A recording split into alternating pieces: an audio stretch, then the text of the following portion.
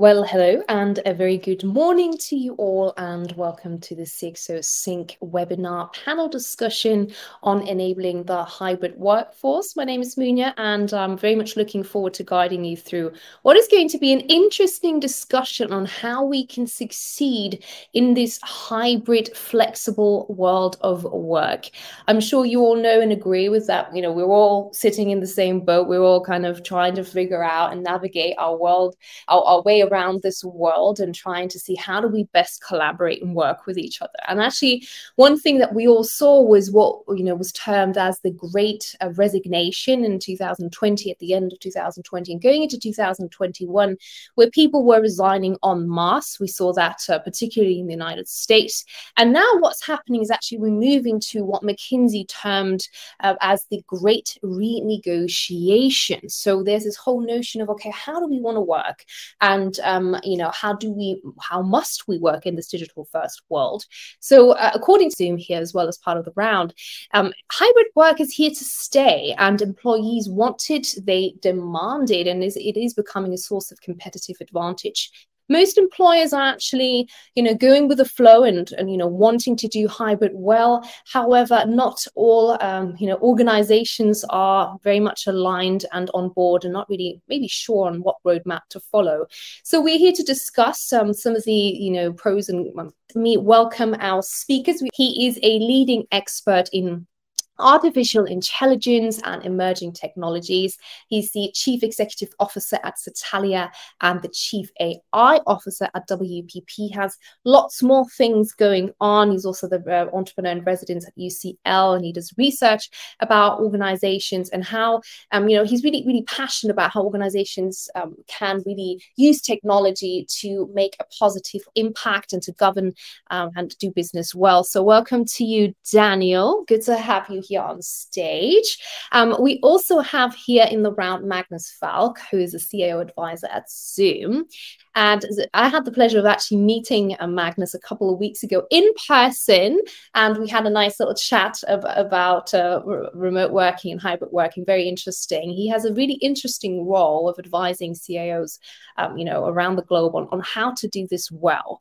He's also the non-executive director at the Series Ford office. He has over 30 years of experience of really helping businesses to use technology effectively, including 20 years at Credit Suisse. So really warm welcome to you as well, Magnus. How are you today? Yeah, very well. We're delighted to be with you, and really nice to see you over, over this platform, but, it would have been better on Zoom, as we all know. Yeah, I agree with you. So let's actually get started with you, Danny. One of the things that I was reading about, obviously, is this a super interesting topic, because hybrid work is something that, everyone's talking about. I was reading, according to McKinsey, actually 2 out of 3 employees who prefer hybrid models say that they are likely to look for other opportunities if asked to return fully on site. But clearly, there is a need for that.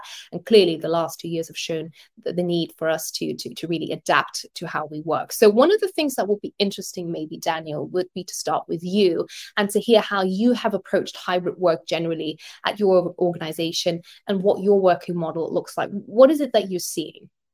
Yeah, this is something that I've been very passionate about for well over a decade. And I guess the principle that we've adhered to over the years is that you should have ultra flexibility if you want to be able to attract and retain and motivate talent. And that means ultra flexibility in job roles, ultimate flexibility in where to work, how to work, where to work from. And that's been the underlying principle to how we operate. And now I think because of COVID, that flexibility has been accelerated. And because of new technologies and platforms, I guess like Zoom, we're able to operate much more comfortably now in a much more flexible way. So flexibility is obviously the key word here, and I know that that's something we're going to be hearing from Zoom as well. I just want to ask you then, Daniel, even though it sounds really easy, right? We all want to be flexible. In practice, for some reason, it seems to be a little bit more tricky. What are you seeing as some of the biggest challenges, or maybe did you have any challenges in going hybrid, or what did you guys do? Yeah, we've always wanted to be able to have people work from where they want, how they want, on whatever they want. And actually, as we started to scale globally, the challenge that we've been facing now, not necessarily technological challenges, because there are some fantastic technologies out there. The challenges that you're facing are discrepancies in how different countries operate. So some countries will have certain laws around working hours and what data you're allowed to keep and use on employees, where other countries don't. And you end up having these discrepancies that cause frictions and challenges within the organization. So from a technological perspective, I think that we've pretty much solved it. From a process perspective, organizations are moving from rigid hierarchical structures to now much more adaptive, flexible structures. But then from a legislation and legal perspective, I think that they're a number of years away, and they need a lot of catching up to do. Yeah, interesting. And it would be interesting actually to hear maybe from the audience what your biggest challenges are in enabling a hybrid workforce. Let us know in the poll. I know CIO Advisor, we were having some jokes around that a couple of weeks ago, and I'm trying to try to define what does a CIO Advisor actually do. So it'd be really interesting to hear from you. How are you organizations, how are you seeing them navigate this world? What are you seeing as their primary, if there is something like that, kind of mode of operandis when it comes to enabling flexible work? Well, let's just answer that first question. CIO Advisor is the best job in the world because it means that I get to talk to the Zoom's clients. And I started before the pandemic, really about how to use the platform that Zoom has to enable their business, be it colleague interactions, be it customer interactions. And many were seeing the benefits even before the pandemic, and then everyone got it, and my little part-time role at Zoom suddenly exploded into, kind of had to spend most of my life in Zoom land, talking to people about how they took advantage of it. I think that Daniel's hit the nail on the head. Most firms have accepted that flexibility is key. And then they're trying to decide, well, what exactly does that mean? And I think that as I talk to firms, 4 basic rules or guidelines is probably the right word. The first is you've got to get your tech and your space right. The absolute, table stakes, because if you don't get those right, nothing else is possible. Now, the thing is, it's not the problem to get right. As Daniel pointed out, it's really quite straightforward. You've got to implement the right tech and have the right space strategy to support the flexibility. The second thing is give your people entire agency in how they work. Let them declare what they want to do, capture that, and kind of work out the personas that they can choose between, but give them agency, because actually that's the employment model of the future. Now, clearly, Dan is pointing out that agency doesn't come with an ability to override every country's rules. You have to stick within the employment practices of your employing country and work in places and not break their rules either. So that's quite a complex matrix, but you have to give them agency and help to work within the rules. The third is, we all know that you're going to have team and organizational interactions. It's not just, you can't just everyone decide what they want to do and you don't work in a team structure. But there's something about making sure that the team agrees how they want to work. And there may be multiple teams you work, and then some negotiations around there. But then there's the organizational overlay. And in that organizational overlay, there are things that the organization wants to achieve. And in those instances, you have to persuade people that these are really important to them. You have to entice them. You have to demonstrate that this activity is going to be valuable for them. And then the fourth is, by the way, your customers are going through this as well. So if your business services don't give your customer flexibility in the way they use you, you are sunk, even if you got it right for all your lovely people. So that's 4 rules: tech and space, give your employees agency, entice them back for your organizational events, and don't forget your customer and all this.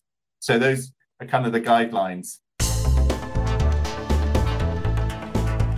Particularly on, giving people agency, and we'll go and talk about that in a moment, because we actually have a question from someone around that and that choice, right? That let's see where we're going to feed that. But one of the things is also the customer part, which we'll discuss as well, because that's actually key. So when you hear this, Daniel, where would you say where are you seeing people make the biggest kind of mistakes, or what would you say are the biggest challenges, apart from the legislation piece, in what Magnus was just alluding to?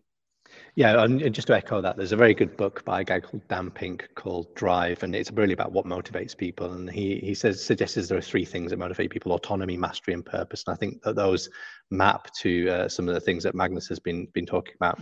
Autonomy, giving people the freedom to do what they want, and mastery, giving them the ability to become good at what they want, and purpose is giving them something higher to align themselves with.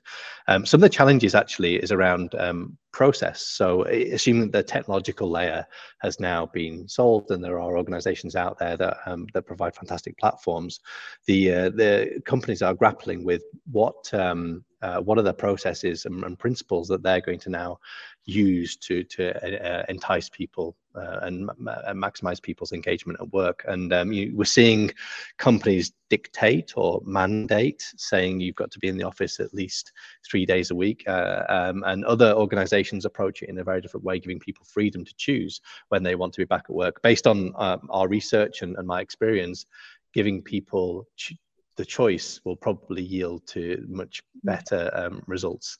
So I think that getting those processes and principles right now is important. And a lot of those processes and principles and culture will stem from the leadership and the attitude of the leadership. And working from home has surfaced a very important word, which is the concept of trust. Leaders need to make sure that they trust their employees and that they're going to be working and doing the things that they want them to do. And it works the other way around as well. But I think, Daniel, in that it's trust and verify, isn't there? Yes. Give trust as a matter of default, but verify that the outcomes respect the trust that has been given. And then if they aren't, work out what it is about the process, the person that means the outcomes aren't coming. And how do you then address that? Because it's normally not someone is shirking. It's normally something, you've got an impossible structure and no one could succeed. And maybe just to give an example of one of the kind of processes I've seen an organization adopt recently, which forgive me if I don't know if this is in the Zoom platform, but I guess historically when we're in face-to-face meetings, if you were sitting there on your laptop while a meeting was happening and not necessarily being present, that would be frowned upon. And actually, this organization encourages people to join meetings, but be a fly on the wall. Sometimes people like leaders to be in meetings, even if they're not necessarily contributing, just to be there and be somewhat present. And so having the kind of the ability to say, I'm going to be attending this meeting, but I'm going to be a fly on the wall, allows again for new types of flexibility in the ways that we work with each other. This is actually super interesting because you brought the word trust, and I was reading an article by Forbes, and the author actually talked about this whole collision of ideologies between command and control, which is what we would call the old model, and this new model of trust, outcome-based work, and digital. And he said that this is actually not about hybrid working. It is about trust and about the collision of these ideologies. And Magnus, just kind of aligning with that and maybe going and just commenting on something that was mentioned here in the audience, because I do really want to involve the audience. This whole notion of choice, right? So the question that one of the participants here has is that work from home set days policy defined and enforced by the company to employees, or employees can have a choice to decide the days that they can work. Which process is actually the best and why? So here we're going again about, do you dictate or do you let people decide? So Magnus, what would you have to say to Bala? Yeah. So I think we're in a process that everyone's learning. And I think companies will have to learn. And I do think that it's really important to start this move to flexible working in a way that says, we're going to do something, we're going to learn and get your feedback, and then we're going to adjust. So I don't think it's a do or die moment. And that's the first thing. The second thing is that whenever someone comes out with a policy from the top, I always ask, why? What is the business case around that policy? And if it is not clearly articulatable or articulated, then you realize that it's an ego-driven policy. And sometimes you've got to be back 3 days comes from, unfortunately, the executive who loves having their team around them they can bark at. It's very convenient for them. And it just actually doesn't apply any of the, well, what's in it for the people who you've demanded to come to a place in central whatever to do their email? What is it in it for them? Now, yeah, you can open your door and bark at them, but what's in it for them? And actually the business case normally doesn't stack up. Now, I do think that every team needs to agree an approach to their collaboration, and that's going to be different for different teams. And I do think an organization needs to establish its culture and make sure it's talking to its people about the purpose, about how the role they play in that purpose, how they empower themselves within their organization. And I think those organizational events are important too. But you don't do that by telling people, come back 3 days a week. You do that by allowing them agency, by getting them to interact with their team and agree a way forward with their team, and also then having super events that are about the organizational messages. And of course, those sometimes don't need to just be in person. There's a lot of, a video blogging that can be done, or, the kind of creation of things for people to watch asynchronously. Mm-hmm. Yeah, and I think in terms of just aligning with what people here are responding to, I'm just reading the poll and some of the comments as well here. In terms of the biggest challenge, I just want to share that with us. 40% of us, of the respondents, said that actually keeping their teams connected to drive a sense of belonging is their biggest challenge. 30% are saying that having an inclusive experience with in-person and remote workers to make the collaboration seamless across home offices and shared conference rooms is a challenge. And then we have the kind of 10% saying that attracting and retaining the right talent is tricky. 20% are seeing that. But I think there's interesting examples of how, we're all in a bit of a talent crisis at the moment. Now, I don't know whether that's going to, how the economy is going to work and whether that plays out forever, but we are in a talent crisis. Now, I've seen a lot of our customers deal with their talent crisis issues by implementing sensible or innovative employment practices or work approaches. So a good example, insurance assessor didn't have enough people going out to do insurance claim assessment because they didn't have enough trained people. And there were people retiring because they didn't like being on the road all the time. So, well, what did they do? They started employing apprentices or more junior people to go on the road with wearables. They had their fully trained assessors sitting somewhere. When someone arrived, they could show them around. They could recommend what was going to happen. And the senior person could say, yep, I agree with you, or no, let's adjust that, or whatever. Now, suddenly we had a different type of job for the senior assessor that allowed maybe 1 day a week, or working from a different location, or, much more flexible thing that allowed them to tail off their career in a different way than, always being on the road. So suddenly we've got different employment models driven by flexible approaches, driven by technology that just works. And so suddenly you kind of get, HR directors thinking differently and CEOs thinking differently about how they leverage their talent because it's now possible.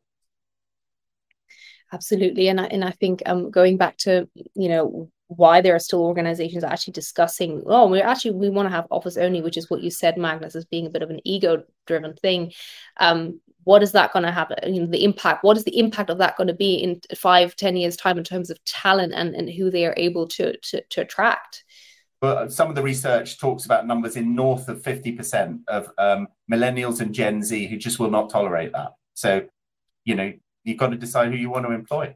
Yeah. And also it means that you miss out on all those caregivers and people who have accessibility issues that were working in an office just has never worked for them. And suddenly this new world of work is opening up and giving them opportunities that they were crying out for. It also gives a whole ability where you can employ people in locations where you couldn't before and where they want to be. Yeah, yeah. I think that flexibility is even more important as AI allows us to remove more, human tasks. And the idea is that frees then people up to be able to go and do other things. We used to be constrained by our physical environments. And now, of course, we're not. In the morning, I can be a software developer, and in the afternoon, I can be working on a different project. But by working at home and by being on different Zoom calls all around the world, again, whereas previously I was restricted by geography. So, and millennials and other types of people now are wanting that portfolio career. They don't just want to be a software developer. They want to have different types of job structures. Yeah. Yeah, you know what? Back 10 years ago, I had this dream. Oh, why don't we all work like this? And now 10 years later, it actually became a reality. It's like, yay, my dream has become reality. But it's true. I mean, I'm a millennial, and I don't know. I mean, I would leave if I was forced to have. It's just so old school as well, right? One other thing that I'd like to hear, Daniel, I know you do research as well, so it'd be interesting just to compare, what does your research say in terms of giving employees freedom? How much freedom should they be given to choose? We had somebody comment in the questions tab here as well of, companies requesting a minimum number of days in the office each week, but allowing employees to decide which days those are by coordinating with their teams and managers and deciding based on their work commitments. So it's, empowering people to choose. So Daniel, what does the research say? So I guess the challenge is that we've seen is that people do want ultra flexibility, but often people are not aware of the boundaries or constraints. Again, unfortunately, from legal or regulatory constraints. So educating people to make sure that they're not making themselves liable or creating a liability for the organisation is a challenge. From our research, and so as an organization, we were 120 people before we were acquired, but we used Italia as an experimental playground for researchers to play with and experiment on with regards to these types of working models. But for example, in different jurisdictions in our organization, we would suggest to them either they have to go back to work for 3 days a week, or in other parts of other jurisdictions, we'd give them freedom. And the retention, the presence, the happiness of the employees that are given that freedom is much more than what the restricted options. There are some outliers. I won't go into the details, but they're primarily to do with different cultures and attitudes of cultures around the world, which also have to be accounted for. But for the most part, people are much more engaged when given freedom. And I guess we're seeing that also from the talent crisis right now, is that people are not taking jobs unless they have that flexibility. Yeah, and I think this resonates with the poll we asked the audience to share how you have approached determining how and when your workforce goes to the office. 52% say, well, we have allowed employees actually to make a choice on where and when they will work, and 9% say that they've actually not yet decided or communicated. Magnus? I mean, it's really interesting, this debate, because it does focus on one particular aspect of the work changes. And when I talk to a lot of the Zoom CIOs, and they've embraced Zoom for doing virtual meetings and kind of this type of thing, what they haven't realized is that platforms like Zoom actually can be integrated into their own services in a very straightforward way. We see video banking, we see video medicine, we see video house selling, we see video, just about anything. In that example, they talked about video-enabled mobile workforces, and suddenly they realize that actually it's this whole discussion about how work is done is hugely different, because it's now reinventing how it's possible to do the business service that they did before. And in fact, doing it on remotely can sometimes be a better experience for their customers than doing it in person. For example, DocuSign have released a Zoom app that allows you to sign a document right in the heart of a meeting. What a fabulous experience. You're reviewing the document, you then sign it in the Zoom app, and then suddenly you've both got the same, the copy of the signed document. Go, well, actually, that's probably a step forward from sitting there reviewing a document in an office. Why, because you can online change it, can do all sorts of interesting things. So I think that what people are, I think it's gradually happening, that people are kind of going, oh, it's not just about meetings, it's about a whole platform, which then if I have the right technology, then I can just I can transform my business services, and I can transform the offering to my people. Now I've got the technology right. Well, now I can make a whole series of different cultural decisions, because I'm confident that I've got services that are brilliant for my customers, And I'm confident that I've got technology that can enable collaboration. Another good one, virtual whiteboarding. Zoom's just introduced a brand new virtual whiteboard that allows you to, on your tablet, on a touchscreen, on a touch-enabled whiteboard in a Zoom room, to interact together, whether you're there or apart, on a whiteboard that persists after the meeting, can be put into a chat, can be sent to someone for further comments. Someone can then work on it offline. Then you can have another collaboration on it, and you've now got a virtual whiteboarding experience that fully integrated into all your meeting technology. Going, oh my goodness, this is unbelievably enabling for my virtual teams. I mean, Daniel, do you do any of that kind of stuff? Yeah, no, absolutely. I was just going back to the research question. Google did a number of research initiatives on what makes effective teams, and psychological safety was a key driver. And how they measured psychological safety was the equity of voice in a meeting, so people essentially speaking for the same amount. And there's some early research to suggest that hybrid working using platforms like this actually increase psychological safety. Maybe that's because we get to know each other's cats and dogs and pets and children more, but there is certainly some indications that actually promotes more effective teams. What's interesting, because Magnus, this obviously goes into the direction of innovation. It goes into, the customer, what's the customer doing? So I do want to continue talking about that a little bit more. Obviously, one of the things that we're seeing is that it's not anymore about just a transactional relationship with a customer. It's about partnership. It's about really, building that right customer experience. And you were alluding to some interesting services that, banks and other types of organizations are doing using platforms like Zoom and all the other, because we know that Zoom is obviously not just a video conferencing platform. It's so much more, right? So one of the things I'd like to do is, okay, let's talk about the customer. Let's talk about innovation and how we can use these types of technologies as well, and these types of working to really innovate and also, serve our hybrid customers. So Magnus, what is the customer doing? How do we create that flexibility for them and serve their needs? What is it that you're seeing currently? We're seeing innovation across the piece. I mean, a fantastic example of an innovative healthcare provider. It's now offering a video service to parents of new children, where actually they've sent a remote pack, sent out to the new parents, who can then put a heart monitor on the baby, can look into its mouth using the tongue depressor, look into the ears, look into the eyes, all under the direction of a virtual GP, all with the devices video being put into the meeting, all being recorded and attached to the patient record, all being applied where AI can be applied to it there to look for the things that the clinician hasn't spotted, to give further inputs to clinicians. No doctor is perfect, so the better tools they have, the better doctor they can be.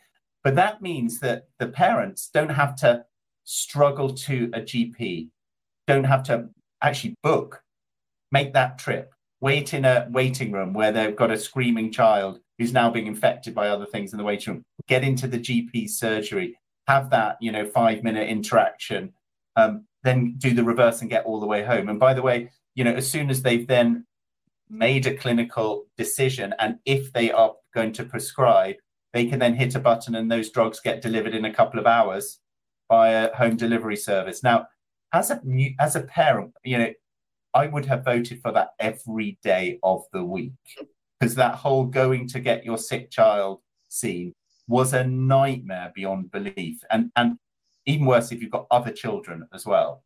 And if one parent is off, taking time off work to deal with these sorts of things, and the other parent, you're kind of got your hands full. So what a fabulous patient-centered service has been created. Now, clearly, the doctor might say, this is too serious. I now need you to do something else. And then you've got your pathway. But that's a low percentage of the diagnosis. So, we're seeing that type of use the various tools, take the fact that you can integrate unified communications into these other tools, into remote sensing, into delivery services, into applying advanced intelligence into what is being produced out of the video feeds, taking all those things and creating things that are brilliant for customers, patients, students, etc. And quite frankly, we are seeing many innovators using Zoom as an innovator to, compete in a very dynamic market. And quite frankly, your people love being, one of the innovators. Yeah, they're just hitting two birds with one stone, right? Attracting the talent, innovating, pleasing your customers. One thing that's interesting that I just was reading through some of the first of all, there are, I'm looking at what types of people do we have from the audience here, what are the sectors that there are. I see there's some banking here, we've got insurance, so it'd be interesting to see in terms of cross-industry application on how, what are some of these customer needs, how do we ensure that their needs are met, and using these new ways of working. There's this, I just want to read this one comment, and then I'll give the ball over back to you, Magnus, and then Daniel. This need for frictionless collaboration with the client has never been more important, is what Anthony's saying here. So how do we do that, Magnus? Well, there are all sorts of, I think the interaction with customers needs to be frictionless until it needs to be full fat, and then it needs to be really personable, because, you're in a situation where a person needs to interact with another person. I think as one transforms one digital service, you want to put the power in the customer's hands, decide how they use their services, whether it's simple accessing data or information about their relationship with you and the things that they're getting, giving them further choices and extending the relationship or buying things. And those are the sorts of things we're seeing as digital services, being rolled out left, right, and center, as every industry transforms itself to be able to take advantage of the internet era. Now what we're seeing is that advice, consultation, advanced interactions where human needs to work with human still, and these might change over time, but still they work human with human. That's where you can now instantly go from, you're self-serve, you're getting all the data you need to hit the button, boom, the video's there, you're talking with someone. You can be then video routed from one person who's triaging to an expert who really knows. You can bring your data into the meeting, here are all the documents we've got with you. You can fire up the document. Oh, we need to make a change to that one. Let's make it online. Let's sign the result. You can do all that. You can do so.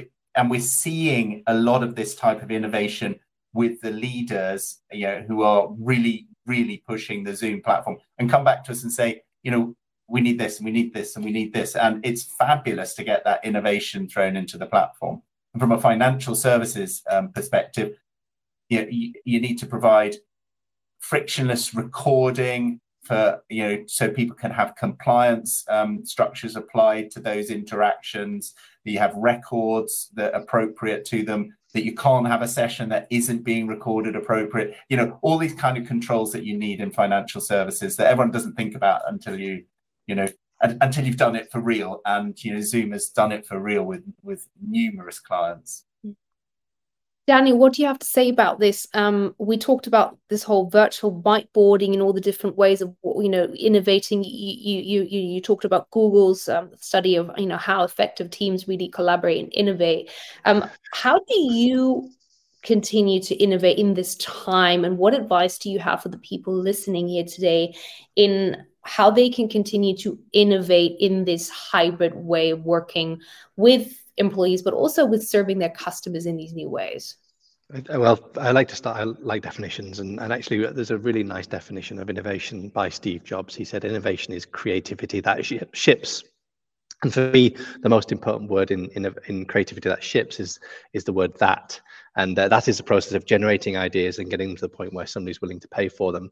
And I guess what's happening now is that there are two parts that we can look to innovate. So one is by removing the friction from having employees work with each other to be able to engage with clients in new and interesting ways. And then there's loads of not only frictions to remove there, but also new ways to make that effective. So that's how we work and collaborate with each other. But this digital interface now allows us to capture data, capture insights that allow us to innovate outside of this context. So going back to what Magnus was talking about, that interface with the doctor is now frictionless, but then the insights that could be extracted from what's going on there, the AI can analyze the data and all this kind of stuff, is also very, very exciting. And I guess one of the things that we do in my company is we capture this digital footprint to try to understand people's relationships with each other, what people are passionate about, their hopes, their dreams, their desires, so we can then figure out how to better allocate them to opportunities that align with their own values and the values of the organization. So previously that data wasn't able to be captured because it was in a room in a physical location, but now we can capture that data and use it for good. Now there are potential ways of using it for not good, and organizations need to face into that, and this is the new world that we're having to face into. But the promise is that we can use this digital footprint to be able to unlock the creative capacity of people and have them be better allocated to opportunities that align with the values of all of the stakeholders, and that's a whole world of new innovations that can get created. And that's you're absolutely right, and balancing the privacy with the functionality is a really good.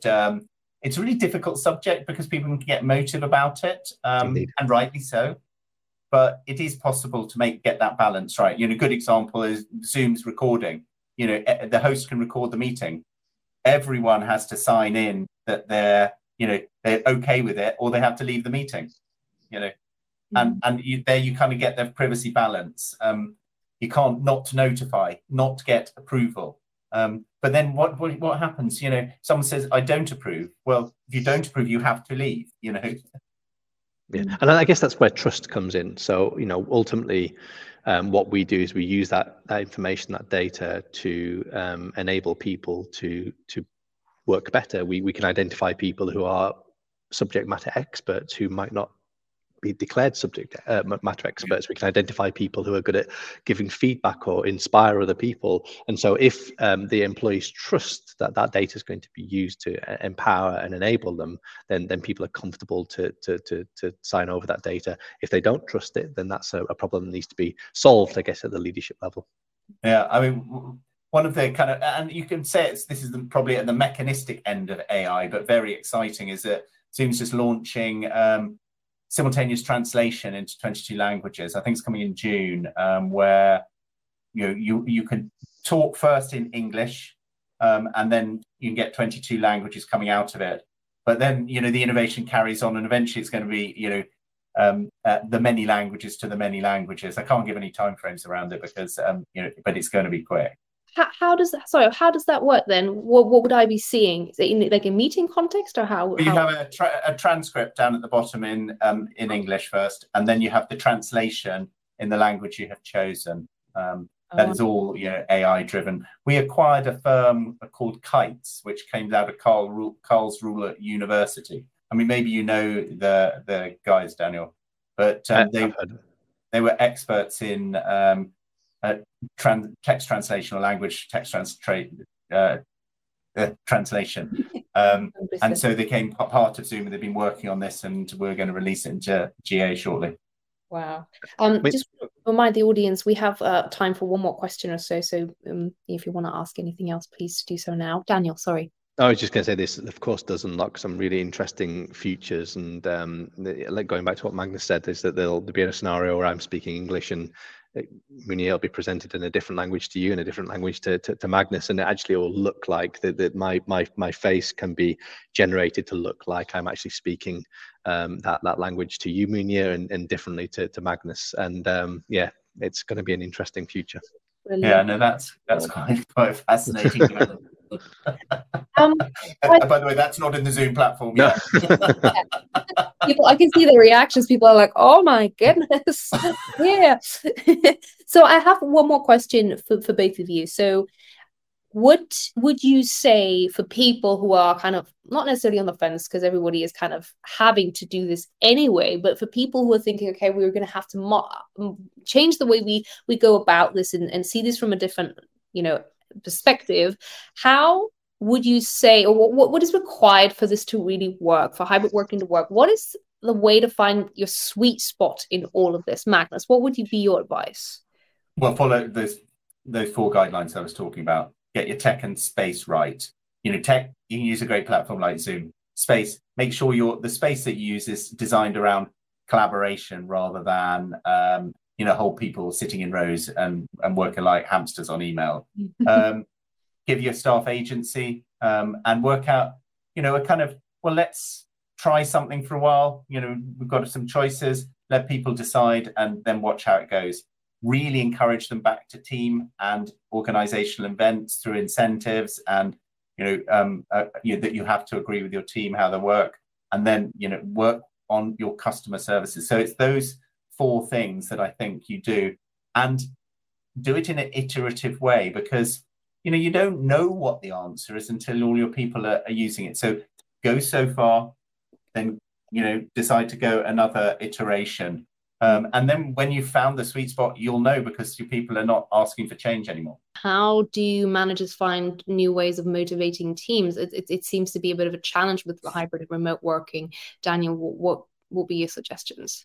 Yeah, so you can use this data to identify, again, people's characteristics. You can identify people who are good at certain things and not good at certain things in a much more granular way than, I guess, historically human beings can do it. So managers can then support the career development, the personal development of those employees much better, because you have a better understanding about their relationships and their skill set.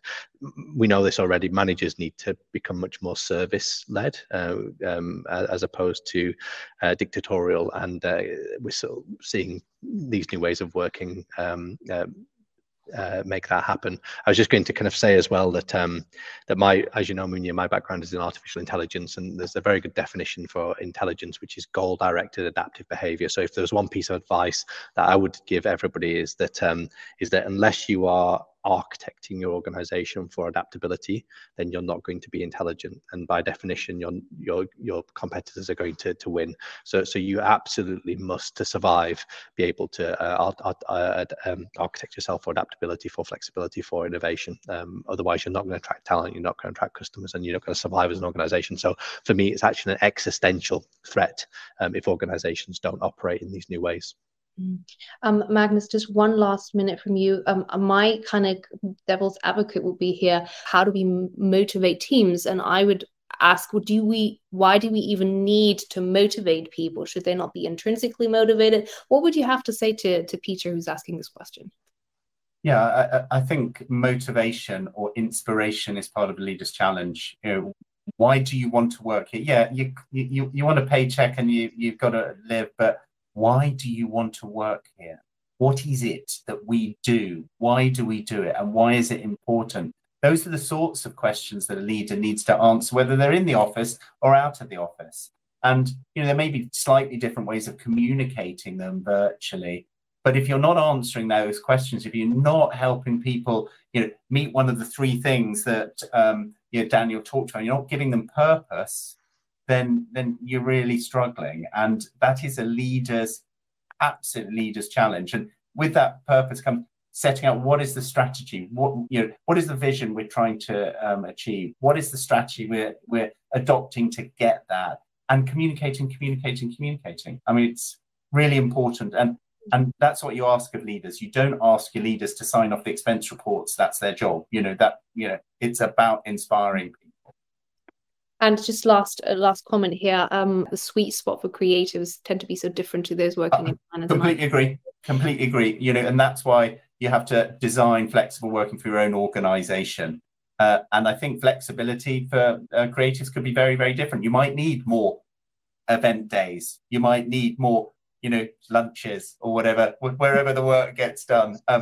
But thinking about it for your people, if you just insist all your people come to the office, they'll go and find someone who somewhere where they kind of thought harder about it. You'll be outcompeted. And also, price points are different in different locations. You might be, kind of beaten on cost as well as, a nice place to work. Super interesting discussion. Will be great to continue actually, but we have to close things off now. Really enjoyed talking to you both, and I think the audience did as well. I don't think I've ever had that many reactions. People like liking and the shocked face. We had the hearts, heart eyes, thumbs up. So the whole spectrum of reactions. So thank you so much to both Daniel and Magnus and Zoom for making this possible, and to all of you watching as well. We hope that we were able to inspire you and give you some maybe new food for thought. And of course, we want to invite you to continue chatting to Magnus and Daniel about this. So thank you so much. Have a great rest of the day, and good luck with making your hybrid workforce work even more successfully. Thank you, and take care. Goodbye.